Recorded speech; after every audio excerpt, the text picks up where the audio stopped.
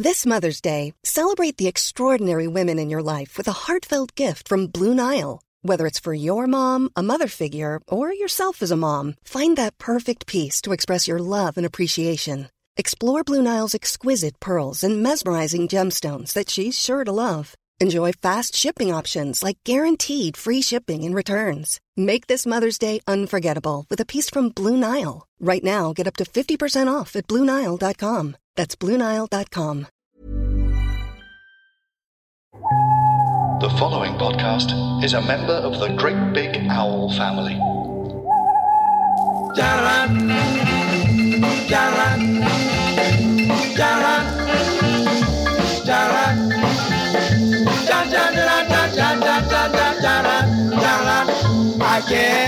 Hello and welcome to My Mate Bought a Toaster. I'm back, and this week my fabulous guest is the very wonderful Susie Ruffle. Hello, good morning, Susie. Although I say that, I mean, people can listen to this podcast at any time they like. Yeah, so I mean, good morning, good afternoon, good evening, good night. Yeah, very good. Absolutely spot on. Very good Jim Carreying. I met Jim Carrey. Did you? Yeah. And the temptation. What happened? Well, because of my side hustle as a presenter on Magic FM. I love magic. Love a bit of magic. Love magic. There you go. I interviewed him because of the Sonic movie. Oh, yeah, because is he the baddie in it? He plays the baddie. Yeah, I can't remember. Dr. Zbutnik or something. And he's he's very good. He pulls loads of faces, Susie. I don't know if you knew that about Jim Carrey. And all I could think of, I know he's done, he was such an iconic actor in the 90s, wasn't he? Like, when you think about... Yeah, I think certainly for people that are into comedy, or like, he was quite important, wasn't he? Big time. Truman Show and The Mask. Yeah. All the bits and bobs. Anyway, the temptation to say to him, good morning, good afternoon, good evening, and good night was phenomenal. Huge. Just in case I don't see you. Just in case I don't see you. Yeah. It was right up there with, the temptation to say I don't believe it to... Victor Meldrew, who this is absolutely true. I was once walking out of a tube station, Charing Cross tube station, and Victor Meldrew walked in front of me, and I said it. I'm so sorry. And he heard me, and I didn't say it in any sort of, there was no kind of showing off and about it or trying to be funny. I just said it. Genuinely didn't believe it. Yeah, exactly. It's because he's got a catchphrase that you do say when you bump into him. And I felt awful. About that. So anyway, listen, Susie, thank you very much for sharing your Amazon purchase history with us. That's okay, but I've realised that it's quite minimal. I've realised I don't use Amazon that much. Well, I quite like that. And I like the fact we can talk about, are there reasons why? Maybe we could delve into that because this is not affiliated with Amazon, this podcast. And in fact, I'm sort of hoping that this podcast will make us less celebratory of Amazon and more inclined to stop buying stupid shit randomly and actually go to shops, if you know what I mean. Well, I love going to a shop. Okay, good. All right, so let's dive back. All right, so the earliest thing that I can see that you've bought is in 2014, Susie, which isn't that long ago. Is that the first thing you ever bought on Amazon then? I think it is, yeah. God, okay, good. I mean, I would say in all our many, many episodes, you are that is the latest Amazon purchase. So probably congratulations there. Thanks for that. Cheers. Yeah, I think that I think this comes from my parents. I think I didn't trust putting my card details on the internet for quite a long time. Oh, really? I think I was really scared of getting frauded. Oh, because my mum is still like that, but she's 75 and you're not quite 75 yet, are you? No, I'm not. I know, I'm not quite 75, just a few years off. But honestly, my skincare regime is really remarkable. But I think that, so my mum's very worried about buying things online. She needs a new freezer at the minute. And I said, why don't you get it online? And she said, I'll get your brother to do it. So this is the thing we've had. Jen Brister had this a couple of weeks ago. With her mum. Yeah. I've met Jen's mum. She's lovely. Okay. And I can totally imagine the same. Yeah. Yeah, I think my mum's worried that she's going to put something wrong in and then she's going to somehow not receive it, get in trouble, or have to like sort of change the card and deal with some sort of thing at the bank. Yeah. So she's a very much in-person shopping person as well. Okay, so the Ruffle family very much propping up the high street. Well, do you know what? It's been a while and I was hoping that eventually someone would say it. Thank God for us. About time. But you see, where they live would be very much... They live in a little place called Hayling Island, which is just across the water from Portsmouth. Yes. But there's a bridge on and off. Yes. One bridge. Mm-hmm. Wow. And yeah, they've got a little high street and they've got like, you know, shops that sell sort of everything, like a bits shop, you know, like you can get a fishing rod, a tablecloth. You can also get some Christmas decorations. Any time of the year. Yeah. That's sort of, you know what I mean? Those shops that like, you can get a magnet with Hailing Island on it. Yeah. My mum and dad are very much sort of poppers out to shops. And I think that I've become a popper. A popper-outer. Well, then how have they got on during lockdown? Because that joy, that pleasure hasn't been available. Have they been... Well, let me tell you, I've had to get my mum's vape liquid over the internet because it was a real issue and she thought that she wouldn't have a vape liquid. Yeah. So your mum's a vapor, is she? She's a vapor, yeah. Love a bit of vaping. I love a bit of vaping. Lovely smells. Love caramel. Have you ever tried the caramel? Oh. I tried a bit like a banana. I think it was Romish's. I don't know if he still vapes, but when he had some sort of like, basically one that tasted like pudding. That was amazing. Yeah. This is what happens. You walk through a cloud of pudding on the high street. Yeah, it's delightful. It's great. It's like much nicer. Even if it's masking actual COVID-19, it still smells nice. Nicer than normal COVID-19. Yeah, exactly. Yeah, than plain vanilla COVID-19. We need to talk about some things you bought. So let's crack on, Yes. right? So May 2014, there's a whole flurry of cat-based activity. We've got the canvas small carry bag for a dog or any pet. I'm assuming it's a cat because you've also bought a cat litter tray, toilet with a hood, and a green scoop. That's a pooper scooper. Pooper scooper. So hang on, this is for cat or for dog? The cat. Okay, all right. So is this when you got the cat? This is when I got the cat. Tell us about your cat, please. Come on. Okay, so Val McKelly, named after the main cat, the lead character in the film, the musical Chicago. Mm-hmm. She is a Cornish Rex, which is a cat with curly fur. Oh, which is a weird thing. I've never heard of a Cornish Rex. She's a great looking cat. Oh, yes, please. And I got her because I really wanted a dog, but my ex didn't want a dog. Mm-hmm. So I Googled what cat is most like a dog, and Bob's your uncle. We got Velma. So in terms of most like a dog, in terms of their personality traits? Yeah, so like when I get home, she like runs towards the door and she follows me around and she quite likes playing with a ball. So she'll bring a ball to me and I'll throw it for her. Oh my God, this is the best of both worlds. Yeah, so I had to go up to like Sheffield to get her because that was the closest place I could find someone that bred them. Oh, so not Cornwall. And I have mixed feelings about animals that get bred. Like now I'm like, oh God, would I do that now? And is that okay? I suppose if it's responsible breeding, that's fine, which I believe it was. Yeah. I mean, Velma's mum was some sort of champion cat. I don't know how they measure that, but she was. Was she just adorned with medals? Yeah, like weighing her down. I actually worried for her neck. But so we got Velma. Okay. And we had to drive all the way up to Sheffield. And that was, on the way home, she was obviously terrified. She was like, who are these massive skin people? Yeah. That are taking me away from my mum? Yeah. So she cried quite a lot on the way home, which obviously broke my heart because it was like a 4-hour drive. Oh, God. And then I think a mixture of nerves and fear and travel sickness. Yeah. She was then sick in her so she had that little blue bag that's on the picture, which is like a little blue carry case. Lovely. She was sick and then she fell into it and then she pooed and then she fell into that. I mean, to be fair, imagine if when it was time for you to leave, did you grow up in Hailing Island? I grew up in Portsmouth, so very near. So imagine if the time came for you to leave Portsmouth and some giant people arrived with a blue bag. I'd sick up in the blue bag. That's how I left Portsmouth. That's how everyone leaves Portsmouth. How did you leave Portsmouth? When did you leave Portsmouth? What happened then? What year was it? I think my mum's a champion person, so she's adorned with medals. And so I think the people found out about us online, realised that I'd been bred quite well. Yeah. And they just came and got me, put me in the back of their car, took me to Sheffield. The comedy industry got you. They came and picked you up. I left Portsmouth at 18 to go to drama school. Which drama school did you go to?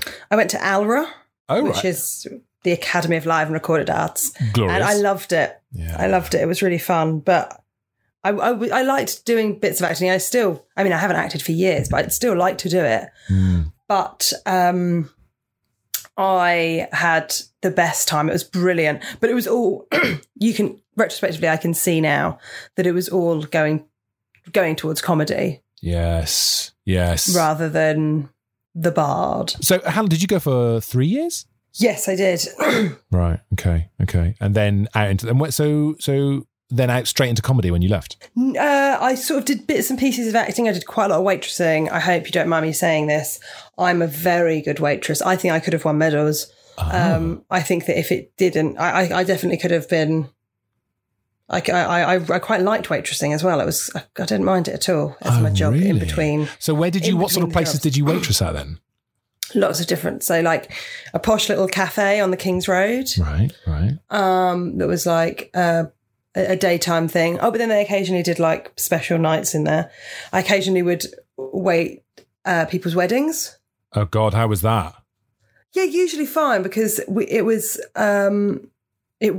never be like silver service. It was always like mini burgers and little things like that. So it was usually quite fun, nice people generally, but it was quite stressful because you knew that you were like there on the person's most important day of their lives. Oh God. Which I think is a bit of pressure. Oh my God. I would hate to deliver a glass of red wine to a bride. I was very much not at the level to be, that was very much the owner of the business that would be taking the wine to the bride.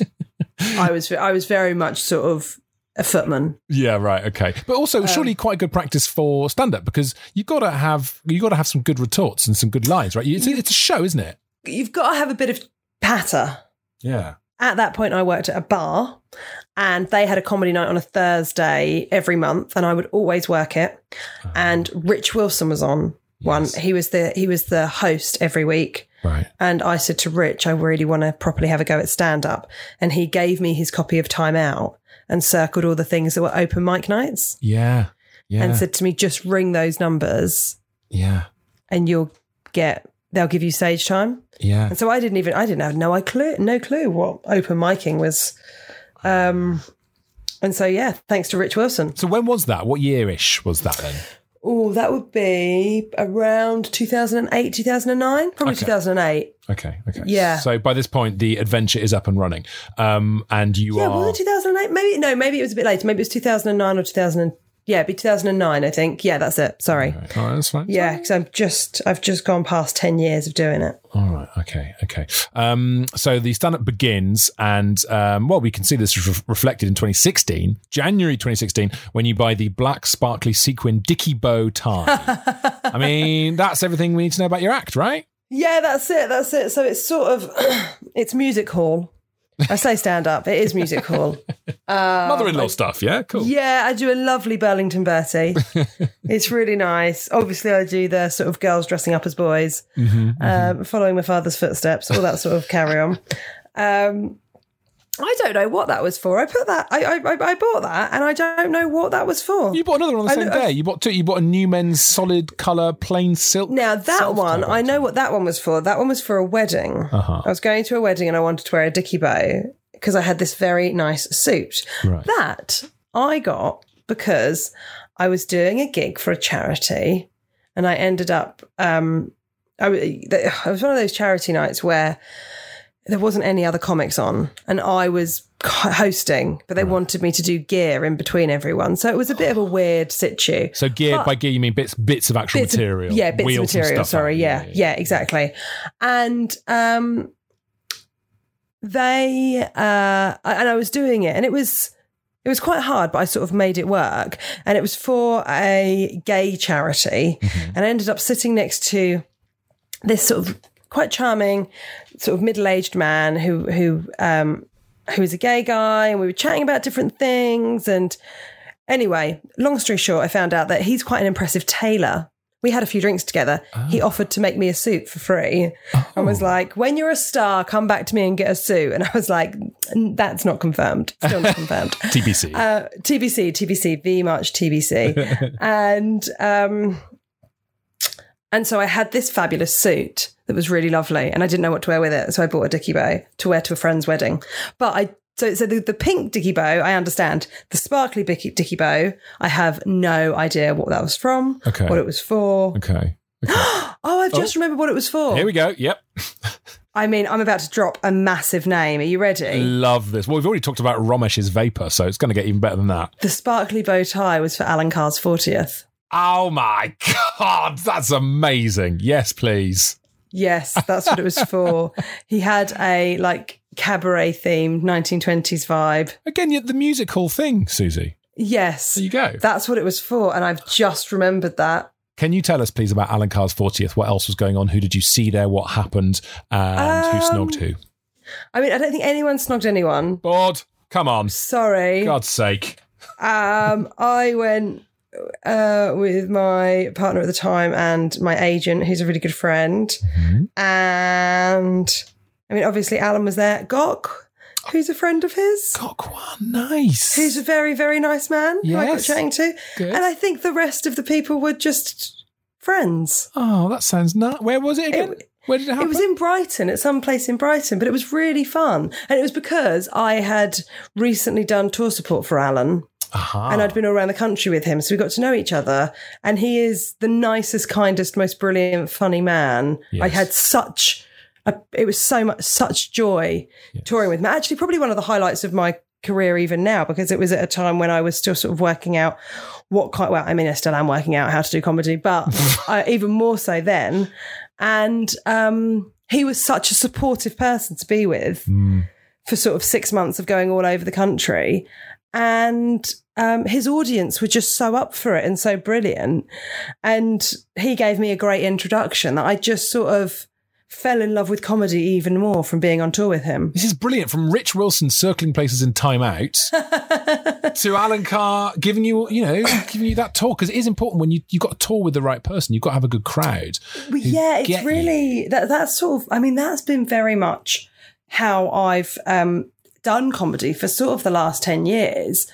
Well, no, probably not 10 years. Probably 7 or 8 years. Is that I have been all over the place with other acts. So I've done more I've done more gigs with Josh Widdicombe than anybody else ever. And I don't know if I'll ever gig with someone as much as I've gigged with Josh, because the first date that I did with him was in front of about 110 people in this little room up in Hull or near Hull. And and then I still support him now sometimes. And sometimes now, it would be like Hammersmith Apollo, 3,000 people. And so I've done every sort of sized venue on the way up with him because I supported him on his first tour as well. What's Josh like as a person to tour with then? Oh, great. Really, really lovely. I mean, he's one of my really good mates as well. So I'm probably, we just have, because I mean, we've done touring together for so long that we know exactly what each other like to do. We'll stop and have a cup of tea. Yes. We'll stop and we maybe have a drink after the show. You need to be very synced up, don't you, in your tastes? You need to have the same moment where you want to drink, the same moment where you want to eat. You need to be similar beasts. Well, I think it's the sort of job as the tour support to sort of be a support. Whenever people ask me. Whenever newer acts sort of say, "Oh, you've done tour support. I'm doing a bit of tour support." And because I've done so much of it, I think it's really your job as the support to sort of sink in with them. Yeah. So it's about, it's a real privilege, I think, to open for someone on tour, and it's really, that person's really sharing their audience with you. Yeah. And, now I tour by myself in venues not 3,000 seaters. No, in venues not nearly as big as Josh. But, I'll play the sort of middle-sized rooms or, rooms around the country. Yeah. Big art centres, small theatres. And lots of people that come and see me will be people that saw me either with Josh or with Romesh. I did a few dates with Kevin Bridges. I did some with Alan. Yeah. And I'm enormously lucky that I got to do those. So yeah, it's really fun being on tour. You're very lucky. I mean, really you're quite good as well, Susie. I would put that into the equation. I think I'm quite good. You're not shit. I'm very easy. I'll stop and get you a cup of tea whenever you want one, and I think that's a big part of being a support as well. That is a talent in its own. in its own right. When you write the book on how to be a comedian, always stop and get a cup I of think tea. I think as soon as you arrive at a theatre, find out where the kettle is. I would say that is a great job as a tour support. Where's the kettle? I'll make a tea before we do the tech. I need to boil water now before I can Exactly, relax. but that's simple things. Yeah, because British. you know what it's like. I mean, this isn't necessarily a podcast about comedy, but you know, it's like when you feel comfortable with someone and in what you're doing, you have better gigs. Yes. You know, if you're having fun on the road, and it's the same, like, you know, sometimes when, you know, we'll do, and I'm using the royal we as in comics, when you do club weekends, Yeah. if there's a good bunch of you backstage and you're having a laugh during the show, the energy on stage is even more, isn't it? Because everyone's having fun. Well, and you're sort of taking that fun on stage. I'll never forget the worst experience of my life backstage at the Comedy Store. I've never had a good gig at the Comedy Store. I absolutely hate it there. Always died on my arse there. And I was backstage with, and I was like 23, with a comedian who was so unfriendly to me, stared at me and started talking to me. And it's absolute, I've subsequently got to know him, and I'm not going to fall into that trap of going, he's a nice guy. He's really nice to me now. I still think he's an arsehole because of that one experience, because I was so junior then. And he made me feel so nervous. I was drinking a pint of water and he was just asking all these questions and jibing at me and trying to make me nervous, to the point where I dropped a full pint of water onto my crotch, right? Oh, Literal no. crotch. As the compere said, please welcome to the stage, Tom Price. I shit you not a jot. Oh, and that was my third open spot there. And I went on with what looked like piss all over my crotch. Absolute full nightmare. But then, having said that, once you play the Comedy Store in what appears to be urine-soaked trousers, I love that band. yeah, they're really good. They're really good, aren't they? It's sort of, sort of new metal. Yeah, it's quite metally smell. Yeah, quite a tang to it. Why do we have to part? I can't keep the same always. Hello, I'm Chris England, and I'm here to tell you about the Fun Factory podcast, available now on Great Big Owl. Each time, I will be reading a couple of chapters of my novel, The Fun Factory, a historical comedy about the history of comedy. So it will kind of be like a free audiobook, which you can listen to at the gym, or jogging, or at your desk while pretending to do your job, or on the train without the embarrassment of people seeing you actually reading a book like some kind of SWAT.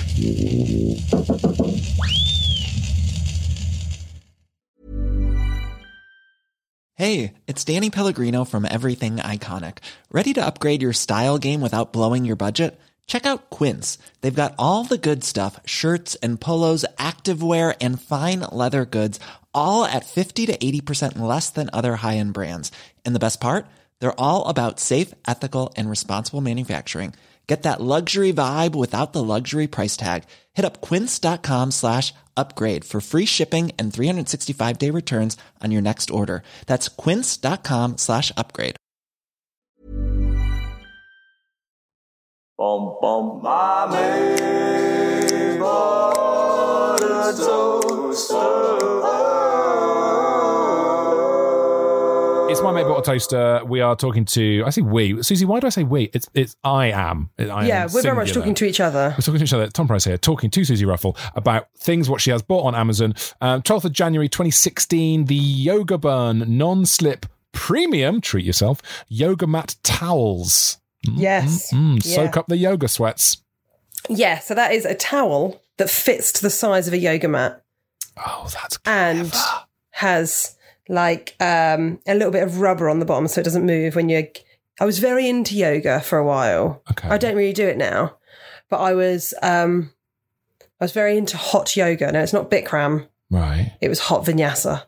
Oh, God, yes. To anyone that, Very anyone spicy. that cares. That's 4 chili peppers on the menu, isn't it? That is, it's about 40-degree heat, and I became really obsessed by it. It sort of coincided with me going through quite an anxious phase of my life, and it was very much, I would go sort of at least 5 times a week, and it was how I burned out that anxiety. Yes.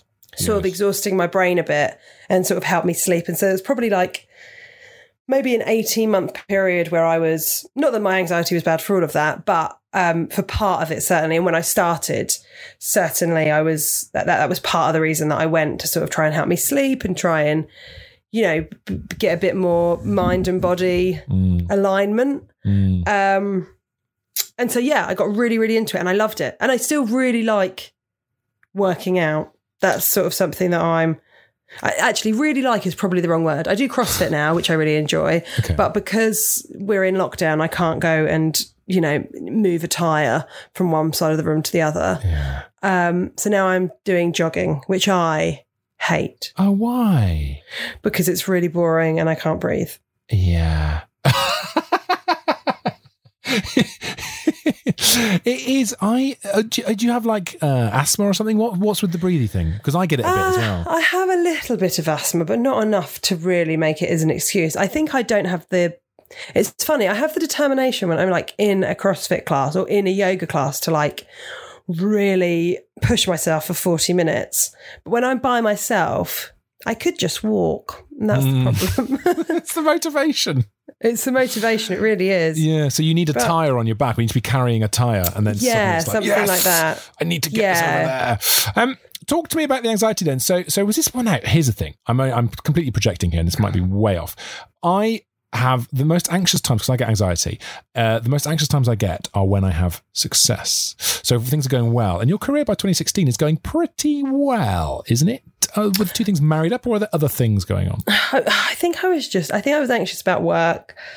It was, I was getting more honest on stage. I was doing more, my comedy had turned into sort of confessional stand-up, which is sort of what I do now. And so I was working out, so I was sort of bare on stage in a way that I hadn't been before. Not that I was talking about anything that was particularly challenging, but I was being very honest about sort of how I felt about the world.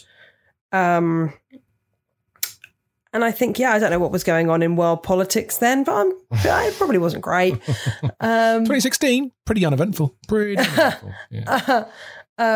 But yeah, that was the sort of beginnings of me really talking about myself on stage. And a couple of years later, I took a show to Edinburgh that was about anxiety.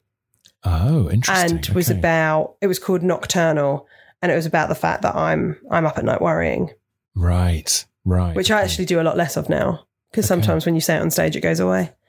Yes. Oh my God, the therapification of stand-up comedy. I mean, there it is. Yeah, sometimes, right? Not always, but sometimes. From the yoga mat in January to the Edinburgh show a couple of years later. See? The journey of your anxiety. Okay, good.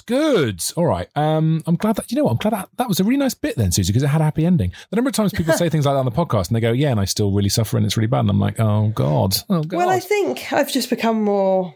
I'm not going to do a bit, but something that I say on stage is, if you don't have anxiety, I don't think you're concentrating.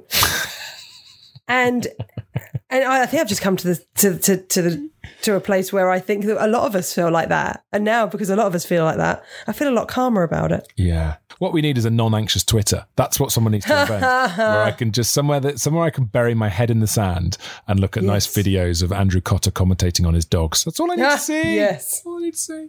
All right, Susie, getting towards the end now as I'm browsing through the bits and bobs. And I like the fact you're not a prolific Amazon shopper, because it means we can really, the odd thing we see, it's a bit like the Dark Ages, because this is an archaeological dig through your digital life, see?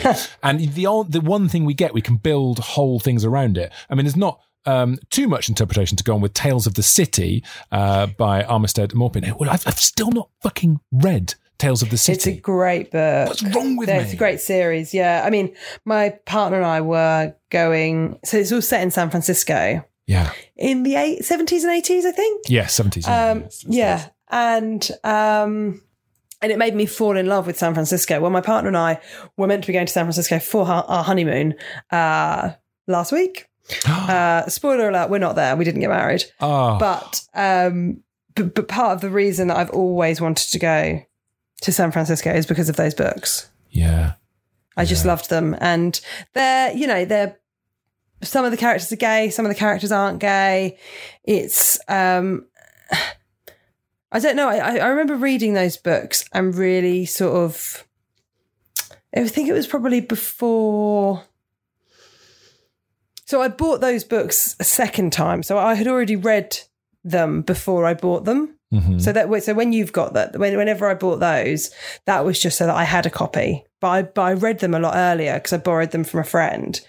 And it was during a time when I wasn't that comfortable about my sexuality. And I've really found sort of, I don't know, friends in those books. I really found it really sort of gave me hope for a friendship group.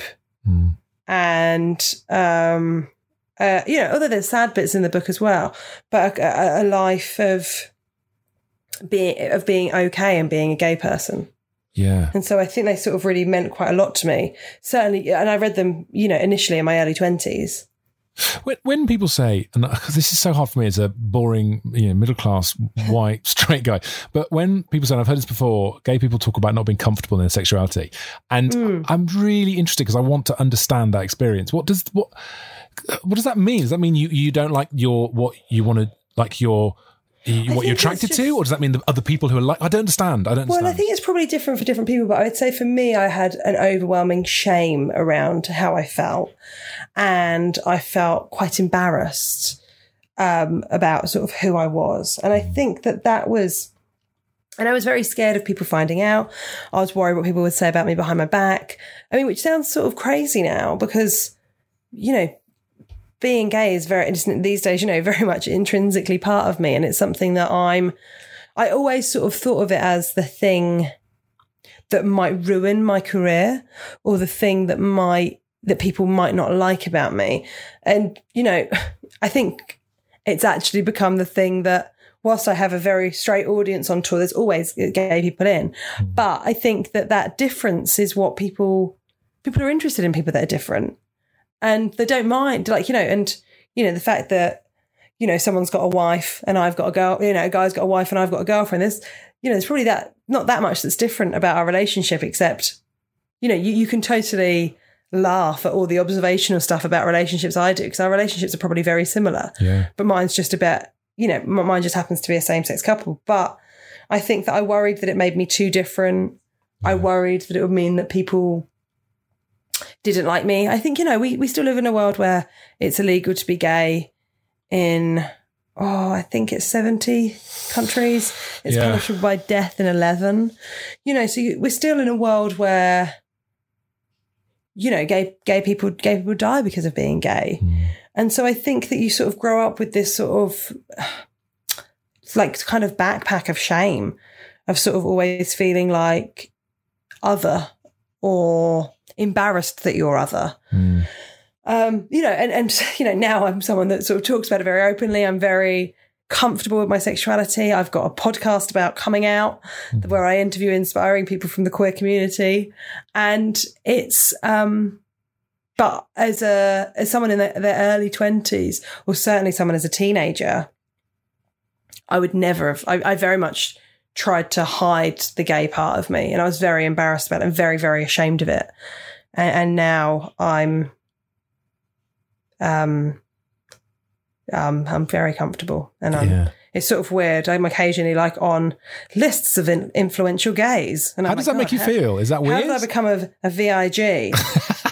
When I never wanted to be gay, I always hid it, and I was very, very ashamed of it. And I sort of did everything to not be gay. I think that the world we live in at the moment, obviously like you said, all the places where being gay is illegal and all those things. But in terms of our bubbles that we live in, we can very easily convince ourselves, but that's over now. Everyone's fine with it. It's just not a thing anymore. And hearing that story makes you think, Christ, there will be teenagers now going, oh God, I'm feeling all that shame now, even though we've come a long way, there's still... Yeah, absolutely. Gay conversion therapy is legal in this country. Yes. Which not a lot of people know. It feels like a very American thing. But it happens once a week in King's Cross. It's just makes me so fucking mad. It's really annoying. Annoying. Please don't put annoying in. It's really upsetting. No, but please put it on a placard and stand outside. This is annoying. Annoying. That would have more impact. But I think those books, Tales of the City, really, I don't know, I guess when you're not ready to talk about things yourself, it's nice to read or watch someone that has managed it. Yeah, especially then as well, a long time ago. Yeah, totally. My matey potato stew. So, nearing the end, Susie, and there's a couple of other lovely things here. We've got the wooden push-along penguin. That was December 2018. Absolutely lovely. We've got a classic set of 4 mid-century teak dining chairs. Yes. Beautiful. Love that. £45 for the lot. That's not bad, I mean, is it? I didn't think they were going to show up, I have to admit. I paid for it on PayPal and I was like, oh, they've just given someone my money. That's definitely not. That's not going to happen, is it? Yeah, just burnt some money, but they've turned into chairs. They've turned into chairs. We've got a little flat in southeast London. Right. And it's in a new development thing. My girlfriend and I sort of managed to get on the property ladder last year, doing that sort of help to buy scheme, which is very helpful. Yes. And it's very much a mid-century vibe. I've got lots of mid-century furniture. And does this next thing feature in that as well? And this is the last object that, for me, this is Susie Ruffle in physical form. The Harsons and Jane digital print waterproof shower curtain of a great big zebra with all the colours of the rainbow on the zebra. So that is presumably the first thing you see before you get into the shower. Well, listen, that was for an old flat that I lived in before. Well, I lived in this one. You need to go back to the old flat and get it. Mate, that was at the time when I was living with. Do you know Jenny Bede, fellow stand-up? Yes. She actually supports me on tour. She's a musical stand-up. She's brilliant. Of course. So we used to live together, and that was the shower curtain in our flat. So has Jenny Bede got your shower curtain, or is it gone? Is it RIP'd? I think it's RIP'd. No, dear, that's a shame because it's wicked. You can buy it again. I mean, it might be worth doing. It's a giant fucking zebra on a curtain, Susie. Yes, I know, but now I've got a glass one. I've got a glass door. Yeah, I don't know what to tell you, Tom. Don't grow There's nothing up. I can do. This isn't what I want to hear. I don't want you going from the person who has a zebra to the person who has a glass door. That's so, and buys chairs. This is worrying. Listen, this is who I am now. I'm a chair buyer. I'm a chair buyer. That's what it's going to be called. Susie Ruffle, chair buyer. I'm into chairs and furniture. This is who I've become. I'm into mid-century G-plan furniture. I'm into weird Art Deco things to put on the wall, faces and things like that. Yeah. I'm into buying a chaise longue and getting it covered. Yeah. This is who I am now. I don't want to disturb you, but you've sort of turned into my mum, if that's... And I imagine your mum... I imagine there's quite a few bits in your mum and dad's... I don't know if your dad's still around. Definitely in your mum's house. Yeah. There is... That I would take happily. It's honestly, my mum has worked in a charity shop for the last 15 years. The amount of dead people's tat that she's essentially, when you die in South Wales, all of your belongings go into storage in my mum's bungalow. See, I feel like there would be some things in there. So there was a charity shop in Streatham called All Aboard. Oh yeah. And it was the people that put their stuff in there. They also had one in Hampstead. Hampstead was slightly better. Mm-hmm. I once found a Chanel jacket in there. Oh shit! For like 30 quid. I mean, that's about 3 chairs. I mean, in some places 6. Wow. Tell me you bought it and ran. Of course I bought it, yeah, and then I used to wear it on stage a lot. And now it's still in my cupboard, but it's it looks a bit old and tatty now. Who cares? It's still got a story. Chanel, yeah, right. Chanel. My God, I wonder if the woman who used to own it died wearing it. I mean, there's a thought. Yeah, I mean, I do think that about a lot of... We've got lots and lots of my nan's stuff in the house, and my nan died a couple of years ago. Right.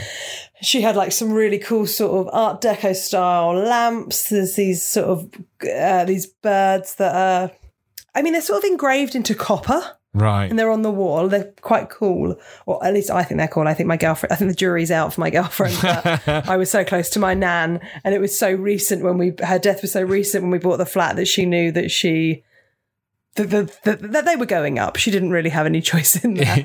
If my marriage is anything to go by, Susie, when you guys do get married, the day after you get married, yes, your other half will then take away all the things like that they don't really like. Just so you know, because my wife has been on a mission since we got married like 10 plus years ago. And I think last year, the last item that I bought before we were married was sadly taken to a dump. It was a really lovely table, but it was shit. She was right to get rid of it. So there will, just so you know, there will be a clearance So it's almost worth holding out on the wedding. Oh, delay.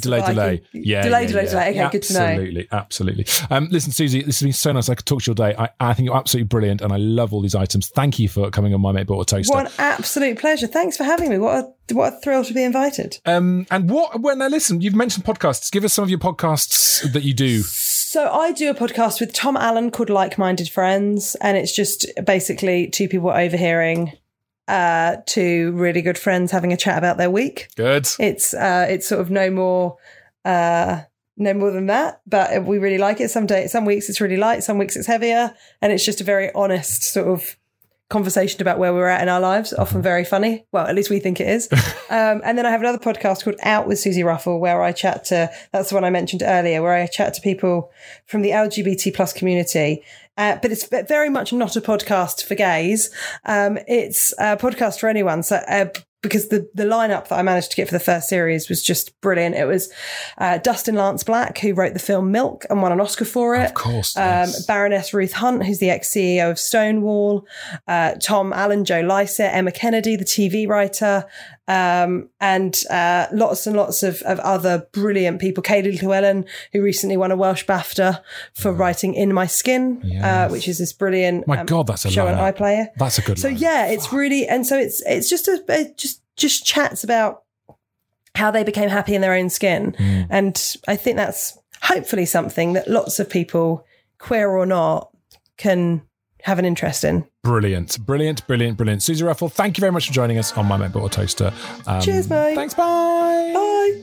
Oh, that was so good. That was so great. That was such a pleasure. Thanks. I can't be the same always. Oh, the amazing Susie Ruffle. Please listen to those podcasts. They're so good. She's so fantastic. And when this is all over, she'll be back doing stand-up, and you must go and see her. That's the end of My Mate Bought a Toaster for another week. I will be back next week. I like this bit because I should try and think of something interesting to say, but I've got nothing. Just words, just more flim-flam, and nobody needs more flim-flam. You've enjoyed the gold. Why would you listen to this bit of bronze? Give us a review and a rate. You know that. We've had a few and they've been lovely, and it really makes a difference. If you just chuck a nice thing on there, it ups us on the lists and stuff. And thank you for telling your friends, because our numbers are going up and up and up. Why do I say hour? My numbers are going up and up and up, and I'm really proud of this show, and I'm really grateful that you're listening. I'm going to go. Bye-bye.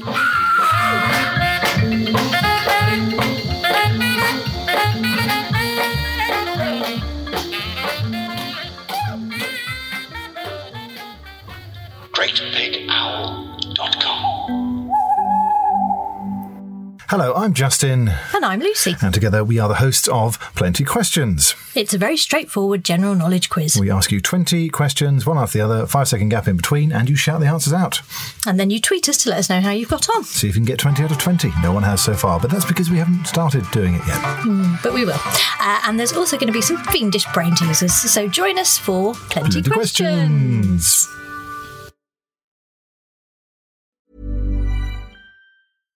Hi, I'm Daniel, founder of Pretty Litter. Cats and cat owners deserve better than any old-fashioned litter. That's why I teamed up with scientists and veterinarians to create Pretty Litter. Its innovative crystal formula has superior odor control and weighs up to 80% less than clay litter. Pretty Litter even monitors health by changing colors to help detect early signs of potential illness. It's the world's smartest kitty litter. Go to prettylitter.com and use code ACAST for 20% off your first order and a free cat toy. Terms and conditions apply. See site for details.